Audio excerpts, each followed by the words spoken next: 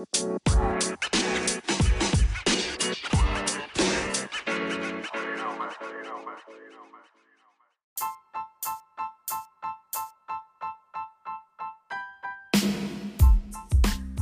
everybody, welcome to episode 27 of Junior Golf Keys. I'm your host Matt, and our guest this week, Andrew Novak, is currently ranked number 4 on the Korn Ferry Tour in terms of overall in-season point standings as well as money earnings.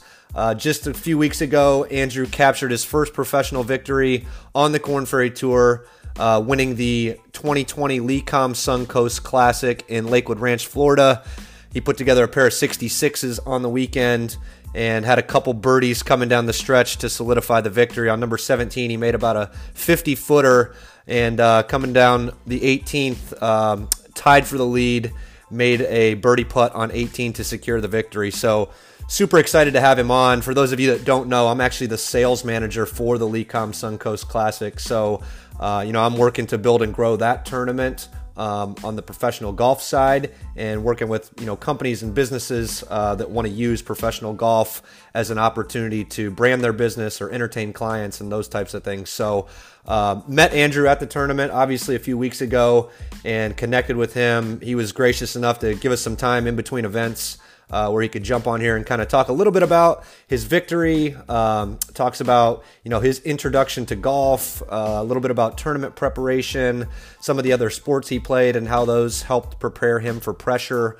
Andrew turned pro in 2017. He played on the Mackenzie Tour, which is the PGA's tour in Canada, and has been on the Korn Ferry Tour for the last couple years. Prior to turning pro, Andrew played his college golf at Wofford College and had a really successful career there. He captured 4 victories while he was at Wofford, and he became the only player in Wofford College history to qualify for the NCAA regionals twice. Andrew's a super laid-back guy, which really helps him, I think, in his demeanor on the golf course and, just keeping his emotions in check, which we'll talk a little bit about too in the interview. But really excited to have him on, really appreciative of his time. And if I could just pause for a second, I just want to thank you guys. I appreciate you tuning in week after week. I'm trying to bring on some guests that are really going to bring you guys value as you're navigating, parents, how to help your young players journey in junior golf. And for you young players that are listening, hopefully you can pull away some tips from some of these folks that we're having on just to, help you with your overall game and your overall development. So thank you very much for tuning in. I ask every week to have you guys share the podcast, to leave a review, to connect with me. It's really a way that, I'm able to kind of get some feedback, learn from what we're putting out there and what you guys are looking for so that we can continue to bring more value week after week. So, hit me up on social media. We've got some social media pages specifically for Junior Golf Keys on Instagram, on LinkedIn, and on Twitter. So all of those handles on those platforms are Junior Golf Keys with Kies. So I really appreciate you guys tuning in. Sit tight. We'll be right back with our interview with Andrew Novak. All right, everybody, welcome back to this week's episode of Junior Golf Keys. My guest this week, Andrew Novak, is currently the number 3 ranked player on the Korn Ferry Tour, just coming off a win in the last tournament that he played in, the 2020 Lecom Suncoast Classic. Pair of 66s on the weekend, birdied 17 and 18 coming down the stretch on Sunday. What's happening, Andrew? How you doing? Thanks for having me on. Yeah, man, for sure. Just chatting before we got started about the wind sinking in. You kind of reflecting about anything from a couple weeks ago, or where's your head at? Preparing for the next one. Yeah, I'm just I'm prepping for the next one. Not getting too crazy over the last win. Just kind of proud of how I played down the stretch, but now we're looking forward. Yeah, good deal. Can you just kind of, for context, just give the audience a little bit of just kind of walk them through a little bit of your intro to golf and kind of how you got started, and you played college golf at Wofford College. What does that journey look like for you? Yeah, nobody in my family really played golf, so I was introduced to it at a young age. I guess I was young at the time, and maybe like 3 years old, and um, I think it was the Masters was on, and my parents had me in the house, and they were out doing something, and I had been like sitting watching the Masters. But I guess as a young kid, I didn't really watch TV much, Yeah. and they came back in after a while, and I was kind of still watching it, and that sort of surprised them because it was a pretty long period of time for a kid to be just like sitting there watching. Right. Um, so my birthday was around the same time, so my uncle ended up getting me a set of plastic clubs. It might not even been a set of clubs. It might have been just like a plastic putter, but Okay. and some plastic balls. But I'd go out in the yard. I think it was just a plastic putter at the time, and I'd hit this thing like full shots with this little plastic putter in the yard, Yeah. and I could do that for like hours. Yeah. So I kind of grew up just doing that. I'd have plastic clubs or something or plastic balls. Eventually, I did get some metal clubs later on, but it was always just plastic balls in my yard, and it'd always just be one club. It'd be like I don't know, whatever the equivalent of a 7-iron was or something maybe. Yeah. And my dad took some flower pots and buried them in the yard, so I had some holes to hit to, That's and I funny. just hit around the yard and do that. Never really went to the course growing up because nobody in my family played golf. Yeah. Yeah. So I was all self-taught there, just doing that. The only thing we would do, I was in Cary, North Carolina at the time. There was a par three course called Knights Play, which I think is still there. Um, every once in a while, my dad would take me out there. We'd go play like 9 holes or something. Yeah. But I mean, I might have been 5 or 6, and it was probably a pretty good match between me and my dad. Yeah. So, I mean, it was nothing special, but it was fun. I don't specifically remember it too well, but I know I enjoyed going and doing that. Yeah. Um, and so then we moved to Charleston when I was probably, I guess I was either 7 or 8 years old. I mean, I still would hit balls around the house, but no, wasn't doing a whole lot as far as actually playing golf. Every once in a while, I'd maybe do a clinic or something. And then I guess seventh grade rolled around, and in South Carolina, in seventh grade, you're allowed to try out for the high school team. Okay. So I'm not really sure why, but I decided that was something I wanted to do. Hmm. I had some clubs of some sort, Yeah. and went out and I think I shot. I don't know. I didn't break 50. Yeah. And coach cut me, which understandably so. But I was kind of hooked on it, and I kind of decided right there I wanted to actually start working on it a little bit. And so I guess that was in about February, and we talked to local coach at the time, Scott Rosenthal, who I still work with to this day. Oh wow. And he says at first he was kind of skeptical because he's like just starting straight out with lessons is not exactly normal. Usually you kind of go through, like for a kid to do it, you go through a clinic, see how you enjoy it before you start just really jumping in for the whole individual lessons thing. So I Right. went, aimed in the clinic, and just I was loving it. And so we started working together. And I mean, I'd never had any teaching, so my I was decent with the whole chipping and putting because I could just that was all feel, which is what I'd always had. I just had no idea how to swing a golf club. So once I started working with him, he helped me quickly, and my scores dropped quickly. I think by eighth grade, I think I went out in qualifying, and I think I shot like a 42 one day. Okay. And he still cut me. Oh really? Yeah, I got cut both years from that high school, so I ended up going to a different high school. So, Okay. Can you but can you kind of dig in a little bit to like when you started working with, you said Scott was your coach's name, right? right, When you guys started working together, and I guess this is, there's some coaches that tune into this also, and just some, parents that are looking for coaches for their kids. Do you remember, like, if you can reflect back at all, and it might be tough to, recall specifics, but do you remember what you guys like worked on and how he got you introduced, or not introduced, but just energized about the game? It sounded like you had a passion for it, but, he was, I think, probably a pretty good catalyst in, moving you forward. So basically, I mean, he had to change everything. Yeah. Pretty much. I don't know. I don't know if there's exactly a point, but I loved it. I mean, I would be out there every day after school. I'd be out there on Saturdays because it actually, I will say this wasn't exact. It wasn't specifically something. Well, I guess it was something that he did because he kind of set it up and he loved running them. But there was a couple other players at the time, maybe more than a couple. There's probably 4 or 5 of us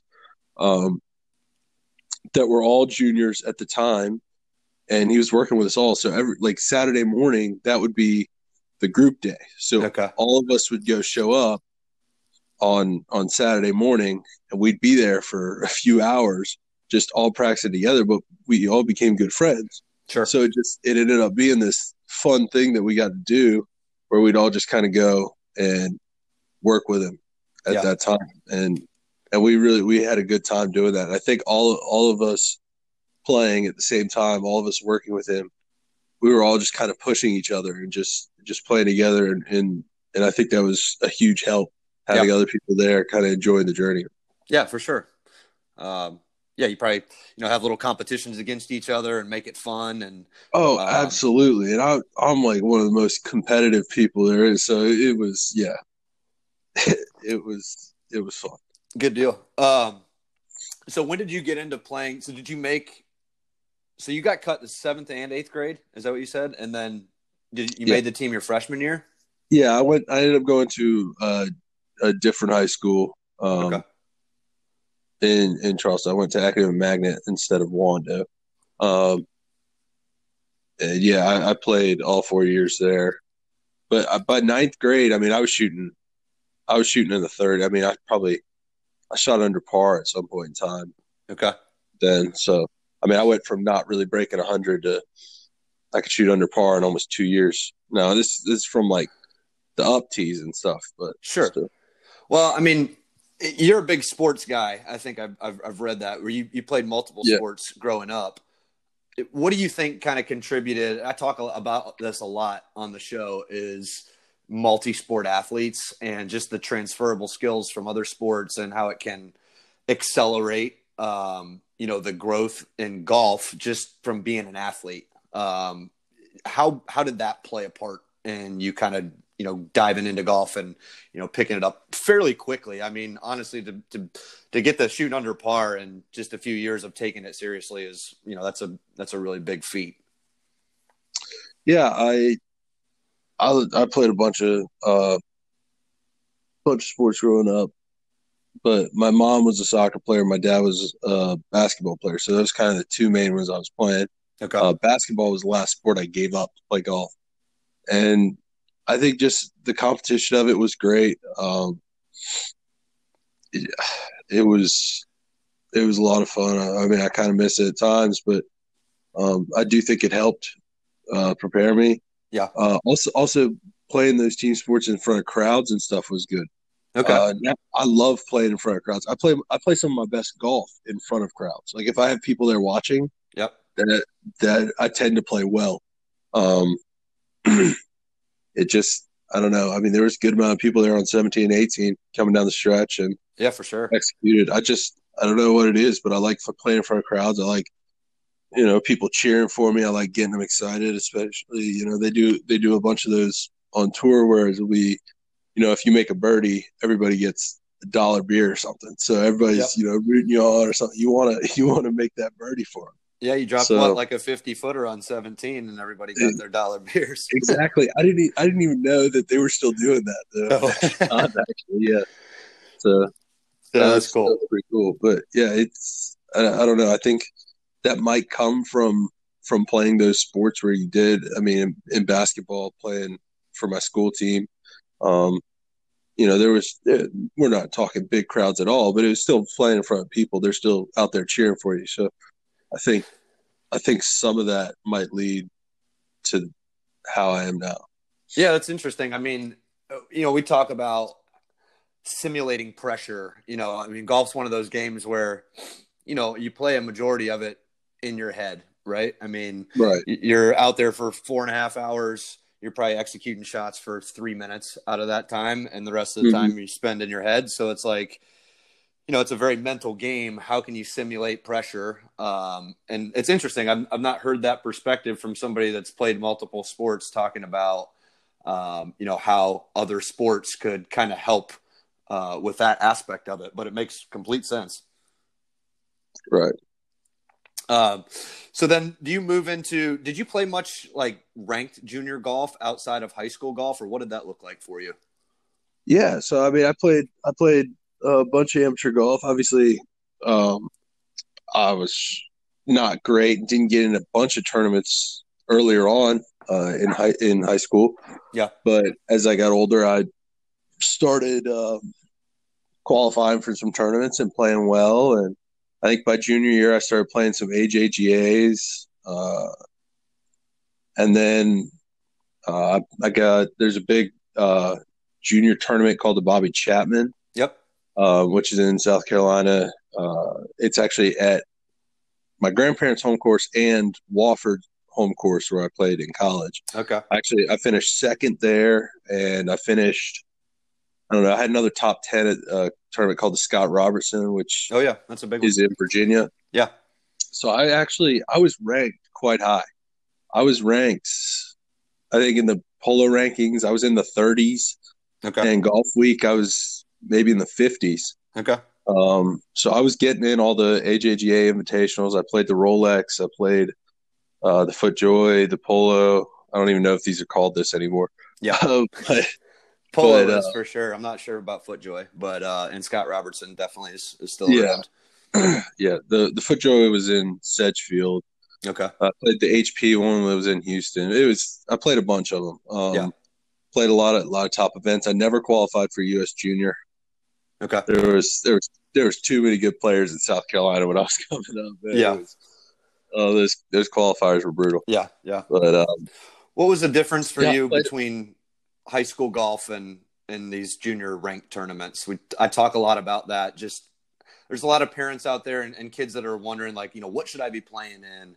Do I need to play for my high school team? Do college coaches really look at that? Do I need to be highly ranked? Those types of things. Like, what are your thoughts on that stuff? yeah, I don't really know. I had one of the most bizarre recruitments.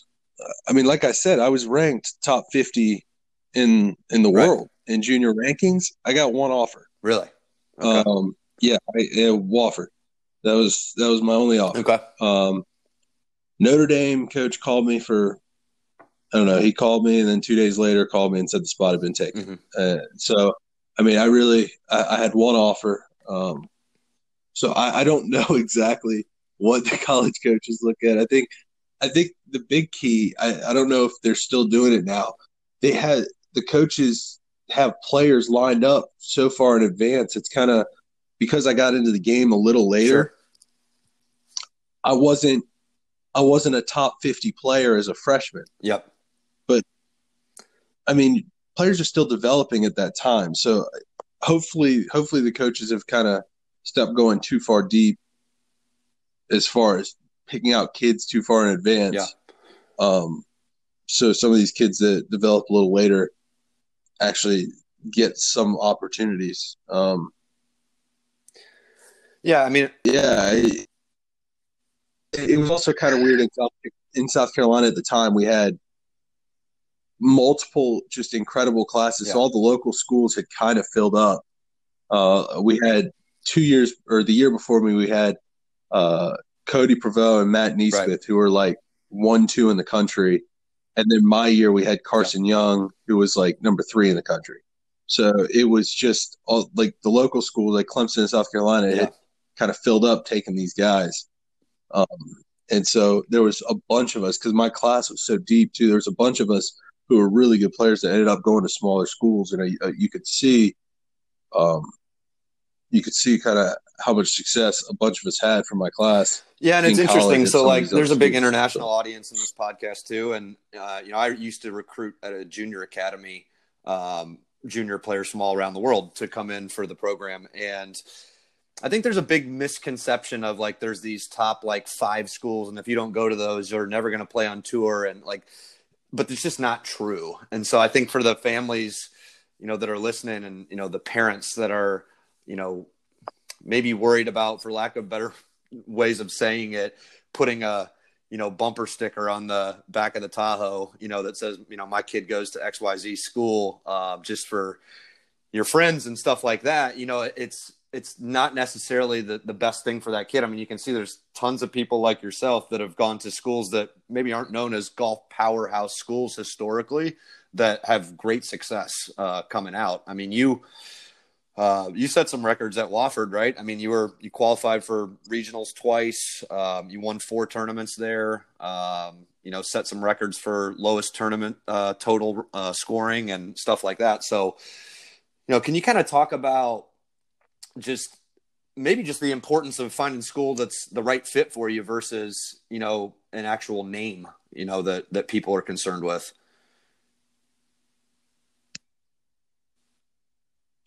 absolutely. No, I completely agree with you. I think golf, especially, is one where you don't Yeah. have to go to one of the top schools because maybe in another sport, so if you're playing football or basketball, it actually is good to play at the highest Mm-hmm. level. So you're playing that level of competition. Golf, it's nice to play that level of competition, but you're not really playing the Mm. competition. You're playing the golf course. So you can get better playing at a smaller school or playing at a so-called weaker school by just you're playing the Yeah. golf course. So just get better at playing golf, and the competition level kind of Yeah. doesn't That's a great point. necessarily affect that as much as another sport might. So I mean, there are some fantastic players on the Korn Ferry Tour Yeah. that went to schools smaller than Wofford. Um, just because these guys, they were in school, and even just out of school, they're just working on their games. You don't have to go to Oklahoma State or Alabama to Yeah. turn And into like a you were great saying, I mean, professional player. people peak at different times, right? And I have had some high level college coaches on the podcast, and we've talked about their recruiting processes and stuff like that, and they're looking way out in advance, but they're also looking for, I guess you'd call, diamonds in the rough. People that peak or bloom a little bit later. And so, Right. those opportunities do happen for some players to go to some of those bigger schools if that's what they want to do. But I mean, there's over 1,200 schools across the country that have men's golf programs. And, the main goal is just to get in and play, right? Right. Well, that's the big key. You Right. don't want to just be sitting on the bench for 4 years. I mean, that was the great thing with me and Wofford. I was able to Yeah. play. I didn't miss a tournament in 4 years. I went and played every single tournament all Yeah. 4 years. It was perfect for me. And I don't want to get it wrong about the whole I only got one offer thing. I mean, Sure. I am so glad Yeah. I went to Wofford. It was the greatest thing for me. I mean, after a couple of years or after my junior, I could have transferred. I guess I could have tried to go to a bigger school, but That's I cool. never would have done that. I loved where I was. So Yeah. Yeah. it's So finding the what were right some of fit those things for that sure. stood out to you at Wofford that made it the right fit for you? Right. I mean, so I knew I wasn't getting exactly. I mean, no, not everybody was all over me. So I was just looking for some simple things. I wanted a good practice facility, like a good range, which Wofford had. We have this nice big range. I mean, you hit from both sides. It really is a nice setup. Um, and then I just wanted a decent golf course. They absolutely have that. Country Club Yeah. Spartanburg is fantastic. They have Bobby Chapman there. It's not the longest course, but it's a good test. It definitely helped get my wedge game right, and I was able Yeah. to Yeah. to really improve playing it. So it Yeah, it worked out has. perfect. Absolutely. I mean, you're in your third year as a professional.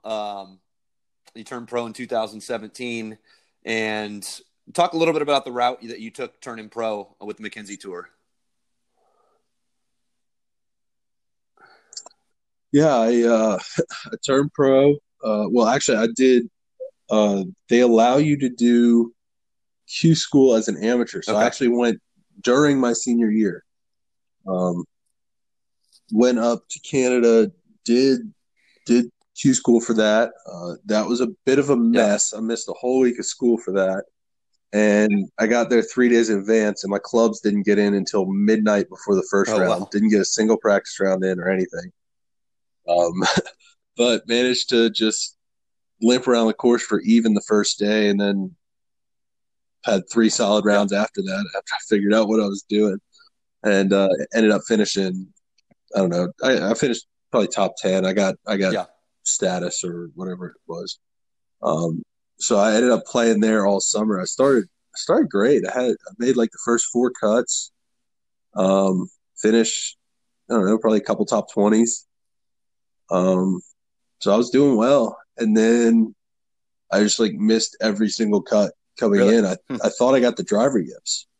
Um, I, I hit I would hit a driver and it would go off the planet like every time, and I couldn't figure it out. I legitimately thought I had the driver yips. Found out after the first round of the last tournament of the Mackenzie Tour Oh, season wow. that my driver was cracked. I had no idea. I never cracked a driver before, and I just like had played 7 tournaments Wow. with a The cracked crack driver the and just thought I face? had the driver yips. Felt Wow. like it. Yeah, yeah. It was one of those. Well, I'm not gonna call him out, but Okay. the driver had a black face, and so it was hard to see. I mean, it was not cracked on top, which is easier to see, or anything like that. It was on the face, Right. just kind of. It was tough to see, and Yeah. I wasn't looking for it and didn't see it. Looking back, it was like pretty Yeah, obvious. Like there I was something definitely going should have on. figured that one out, but yeah, yeah. But I thought I had the driver yips, and once I found that out, it was like the greatest thing because I had like first stage of Q school, like not too much later after that tournament. All I'd been shooting was like, 74 plus Right. basically. I was like, whole mess. But I was able to go into first stage with kind of the mindset of, well, none of it was my fault. Every bad shot I hit all summer was not my fault. It was the driver's fault. So it kind of gave me some like false confidence. So I ended up going out and playing great at first stage. Um, Doing that, got through second stage, and managed to get some conditional status on Corn Ferry, and Yeah. been out here for three We years. just picked up your first win a couple weeks ago, and you're ranked in Mm-hmm. you're ranked third right now in the point standings. So, and just for those of you that are listening that don't know, so what happens at the end of the year? The top 25 players on the Corn Ferry Tour earn their PGA Tour status, and then there's another 50 conditional spots at the end of the year for the finals events. So you're on a pretty good path so far for the first of the year. I mean, you had some nice. I think you missed the first cut in the Bahamas, but since then you've had a nice little run.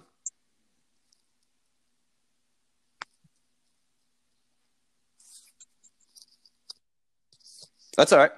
Sorry, I I lost you was there. saying that I think you missed the first cut in the Bahamas, but since then you've had a nice little run. Yeah, I missed Exumo, which it was Yeah, blowing hard. I just didn't get off to a good start there. I missed Panama, but I played pretty well in Panama. Just didn't quite get it all done, but the other yeah. 3 tournaments were fantastic finishes. So really Good deal. happy with Well, with how I've been playing so um, far. I'm super excited for you. You're on a good path, and hopefully we don't see you back next year at the LeCom tournament. Love to have you back, but hopefully you're on your path to earning your tour card. So Yeah, that's pretty cool. Um, let's talk a yeah, little bit definitely. about tournament preparation, and um, I got to witness a little ceremony with you after you picked up the win a couple weeks ago, where you came up with a hashtag, or maybe even your caddy did, of worst to first. And you were talking about how you finished last year in the LeCom tournament and then came back and won it this year. So, um, I kind of just want to talk about how you prepare for tournaments, and then you seem like a very even keel, keep your composure, not getting too high, not getting too low kind of a guy. And that's tough to do sometimes. So can you kind of talk to this group of, just the young players about, how you're able to do that?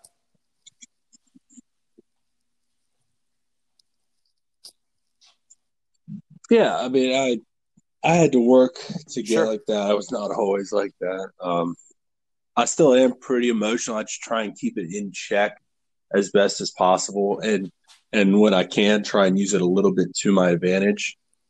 Um, but yeah, it's definitely something I had to work at.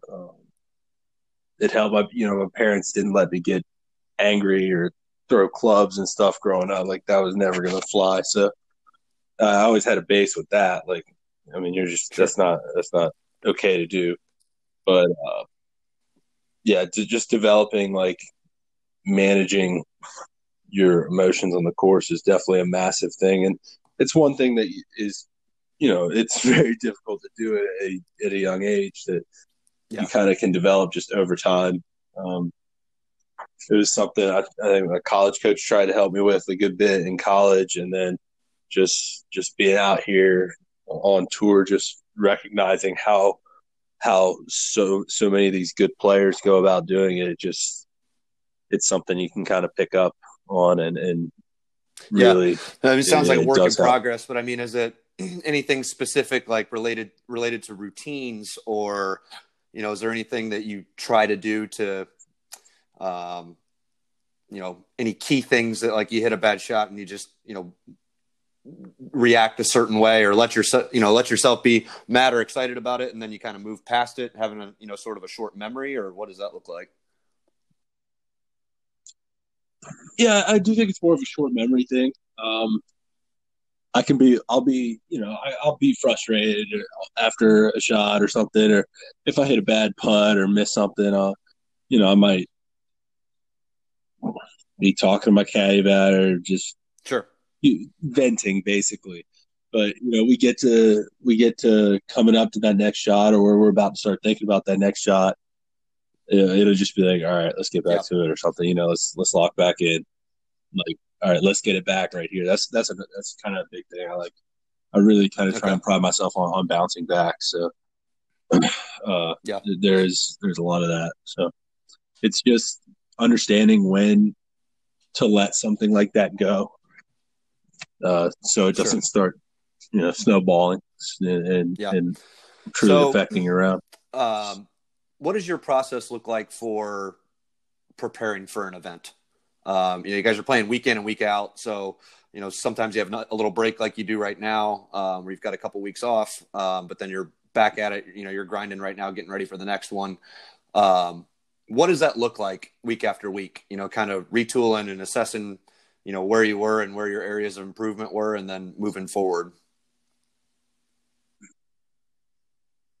Yeah, absolutely. That was kind of one of the biggest things I had to learn, um, coming out here or coming out on tour. It's just how to prepare each week. It's kind of nice now. It's a little easier now because I've played Yeah. most of the courses we play, so I'm familiar with them. So um, right now, my kind of the way I'm going about it does depend a little on the week. I think we're coming up to the stretch in the season Right. where we do the 9 and 9 pro-ams. So it'll be like one guy plays 9 holes, and then you kind of pass Yep. it off to another pro. He plays like the other 9, which is kind of nice, kind of cool. The AMs get to play with two different pros, and the pros are only out there. Right. We're Right. not out there for 5+ hours uh, on Wednesday, but it's nice. I'll get there on Monday. I might, depending on how early I can get there. Um, and I'll just get out there and just try and get the green speed. I'll go putt, might go hit a few balls. I'm not going to do anything too crazy on Monday. Monday's kind of it's your travel day, but it's kind of supposed to be your like decompressed day. You just Yeah. I try and get some rest, but I will get out there and just try and pick up on the green speeds, and then maybe go out, practice, do all that, play like 1 9 on Tuesday, whichever night I'm not playing on Wednesday, and then I'll get Yeah. the other 9 in the pro-am on Wednesday. Um, if I know the course well, I have a pretty good memory. It's kind of something I've always naturally had, so I can pick up on. I mean, I'll remember the stuff pretty much right away. It's just getting the sight lines back basically, and just try to make sure that I'm still committed to whatever Yeah. my strategy is going to be on the hole. Um, it's just understanding where to be and where to hit the shots into the pins, and my caddy's also a big help in that. Just kind of Right. So, I mean, planning in our way around the practice course. rounds, sometimes I see juniors out there, almost like the practice round is the first round of the tournament. They're keeping, score and paying really close attention to that. And, can you talk a little bit about what a practice round is designed to do, and kind of how you go about actually playing a practice round? Yeah, so there's kind of two different ways you can do it, two different philosophies on it. One is that you play it like a true practice round, where you would be just dropping some balls in some places, hitting extra shots. I mean, sometimes tournaments may limit on what you can Right. do, but you hitting some chips around the greens, hitting a bunch of extra putts, hitting shots to where you think the pins will be, which I will do that a good bit.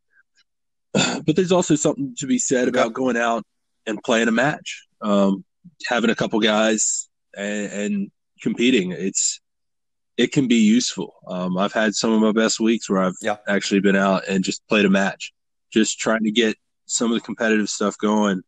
I likely, when I get to Louisiana, I'll be absolutely looking Okay. for a match on Tuesday, because I mean I wouldn't have played in. Sure. I mean, I'll have matches here at home, but it'll be good to try and get some sense of a competitive feel on sensing the lines off the tee. I mean, it's kind of an underrated thing, but having some pressure on you while you're trying to hit a line off a certain tee box can be a lot more different than just in a practice round. No, I can just drop another ball and hit this tee shot again. But yeah, I'll mix it up with the two of them. It's kind of, for me, it's a bit of a feel call. Like, what do I feel do I need the most? If I've been struggling with some putting recently, I'll usually try and get in a match, because I want to force myself to have some pressure putts. I want to see how I can react to having some pressure putts, specifically some of those 4, 5, 6 footers. It's hard to mimic that pressure without situations like that. So I'll try and put myself in uncomfortable spots, just to see if I can improve that. But then other times, like if it is my first time out at a golf course, I would typically lean towards more of a true practice round, so I can get the most out of it from learning the course. Yeah, I was going to say too, like that makes sense, because if you have played a specific course, several times and you feel comfortable with it, then that can kind of drive it, right? Right. Like, I played at Lafayette last year, so I'm familiar with that course. So I've got no problem just kind of going out and playing a match doing that. I know the course. So yeah, if it is your first time at a course, it would definitely be more of we need to learn what we can here. So taking it back to like juniors, they and it sounds like you did too, played a lot of the same tournaments year after year. How important is that, do you think? Because I mean, I think in college you maybe don't have as much control over that, because you're playing in tournaments that are, set up by coach in the school and stuff like that. But as a junior player and as a professional, you can kind of shuffle that around a little bit, and play some of the same courses, especially on tour, because those stops are laid out already for you. Right. But how important is that for young players, or how can that kind of help them in terms of, just being comfortable coming back to the same place every year? Yeah, I think it's huge. It's just, I mean, if you look at college tournaments, look at how home teams typically do on their home courses. I mean, it definitely helps. I mean, think about if you're playing junior tournaments in your own area, at courses you're familiar with. You get to sleep in your own bed, course you're comfortable on. It's definitely helpful to have that course knowledge because it makes the fairway seem wider. You know the lines Yeah, better, for sure. and you know the greens better. It's massive, so it's definitely an advantage coming back to places that you're familiar with. It just I don't know. I wouldn't say. Yeah, I mean, I guess yeah. It kind of frees you up. Yeah. It just sure. you have a No, it little makes bit higher sense. level of comfort. Want to ask you about role models or mentors, coaches, anybody that just has played a super significant role. Obviously, your golf coach, instructor that you were talking about has, because you've been with him for a long time. But anybody else, maybe even just outside of the game, that's just kind of been, a good sounding board or a good, resource for you, as you've continued to develop your career. Yeah, I've had a bunch of people. I mean, all of my coaches, my high school coach, Jason Stackhouse, and my college coach, Vic Lipscomb, like they were obviously very helpful. Not so much, swing wise, but just kind of learn from them and just seeing how they go about it and just kind of getting. They were both super laid back coaches in the sense that it kind of helped because like I said at first I was pretty emotional about it and they were good at kind of just Yeah. calming me down a little bit. But then yeah, off the course, I mean I've had so many people help me with my game. I mean I got fitness trainers and stuff like that. I don't know outside the game. I mean Yeah. just kind of my parents I guess as just Sure. being a great support group for me. They were always because I mean, unfortunately, you do see it where there's some of the helicopter parents, some of the overbearing parents in junior golf, and they were my parents were fantastic. Now, it probably wasn't too hard for them because they had Right. basically no background in golf at all. But they were just so supportive of me, and they didn't exactly know what they were supposed to be doing, but through Scott, my coach, helping and just talking to other people. I mean, they kind of people helped us along the way, like, hey, you should play in this tournament, or you should sign up for this, or and they were always just super great about helping me get to the tournaments and be in the best Yeah. position to Yeah. It's such an succeed that I could important be in. dynamic between the parents and the young players. I've talked about it before on here, and you bring up the term helicopter parent. I've seen that a bunch, and sometimes it is parents like yours that don't have any knowledge, but just want to be super on top of everything, which can be kind of detrimental sometimes because if they don't really know what they're talking about, Yeah, I think kids at a young age are impressionable and strive to please people. And I think if you've got parents saying one thing and coaches saying another thing, and it can get confusing for a kid, right? To not really know who yeah, to listen to. definitely. Definitely. Yeah, it's kind of funny. Uh, my dad has actually caddied for me a bunch, and he has an incredible like we have a really good record whenever he caddies for me, and it's kind of funny because like I remember in junior golf there was like some tournaments where it'd be like like Oh, you can right. have a caddy, Yeah. but it can't be a parent or something. And I always thought that was kind of funny because my dad is like such a good caddy because he has no input whatsoever and he knows it. And he just kind of like he'd keep up and he'd give me like a good job or like Yeah. just like some sort of encouragement, but it was very minimal input. So I loved having him on the bag and stuff. Yeah. But Yeah. For it was sure. kind of For funny sure. to see stuff like that. Um, any other advice that you would give to uh, just parents of junior golfers or junior players themselves, just about kind of going through this journey of getting better at their game, trying to find a college to play at. It's a small percentage of guys that make it professionally. But if you've got that dream and chasing it, I mean, is there anything that you would share with those groups that we haven't really talked about?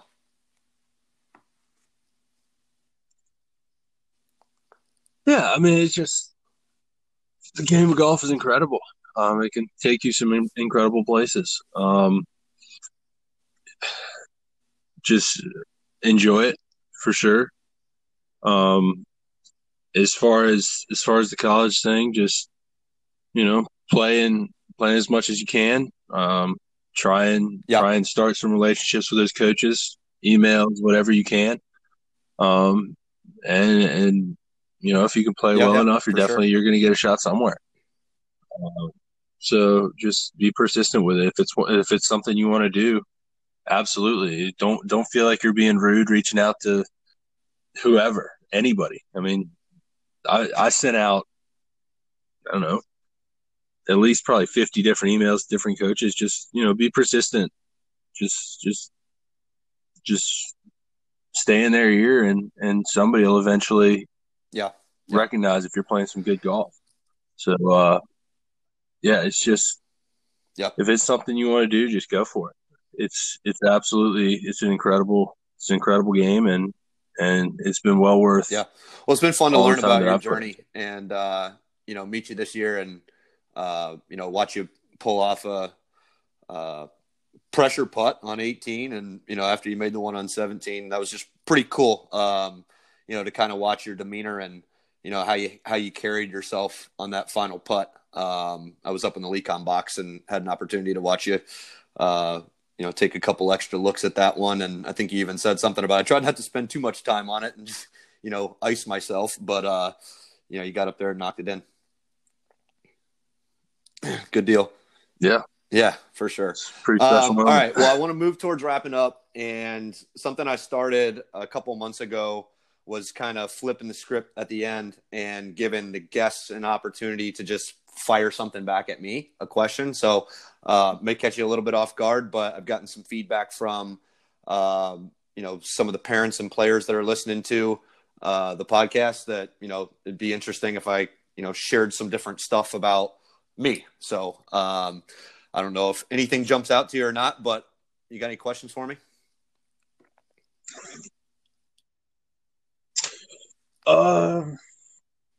Sure. So how many juniors have you worked with? I mean, just, you were saying you kind of did the Yeah, so I academy, or was at recruiting for the academy at least? IMG Academy in Florida for about 3 years. Oh, Yeah, in okay. Bradenton, The and Bradenton? yeah, so I recruited Nice. Okay.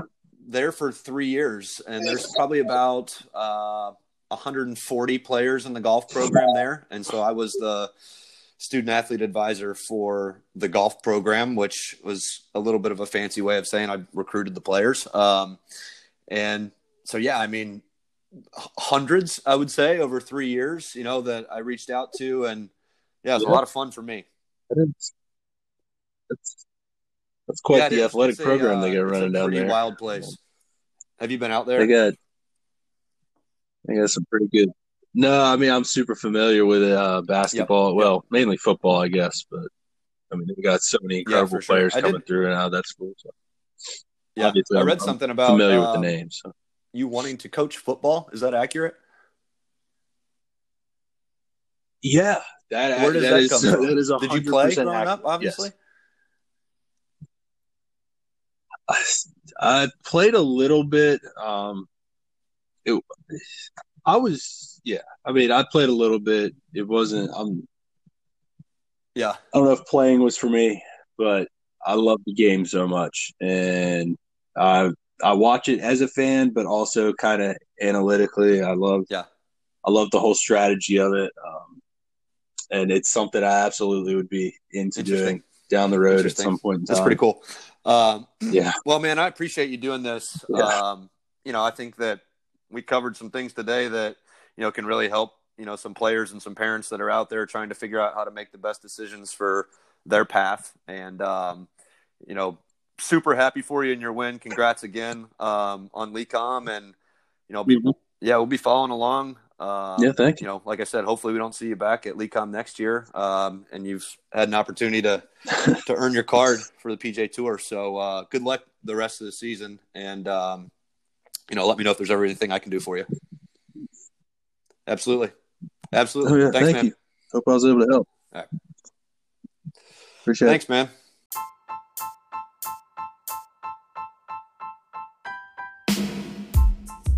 Well, that wraps up episode 27 of Junior Golf Keys with Andrew Novak, the Korn Ferry Tour's Lecom Suncoast Classic champion for 2020. Really appreciative of Andrew's time, taking some time to talk to us between events. So Andrew, thank you, and good luck the rest of the season in your quest to earn your PGA Tour card. Wish you the best of luck. And thank you guys for tuning in. Really appreciate it. As I always ask, if you've taken any value away from this show, please share it. Please leave a review. Jump in the comments on social media. Let us know what you think. Send me an email at juniorgolfkeys@gmail.com. Just would really love to gather some feedback from you so we can continue to make this show better and better each week, bringing more value to you guys as you navigate your junior golf journeys. So really appreciate you tuning in, and I hope you join me next week for another episode of Junior Golf Keys.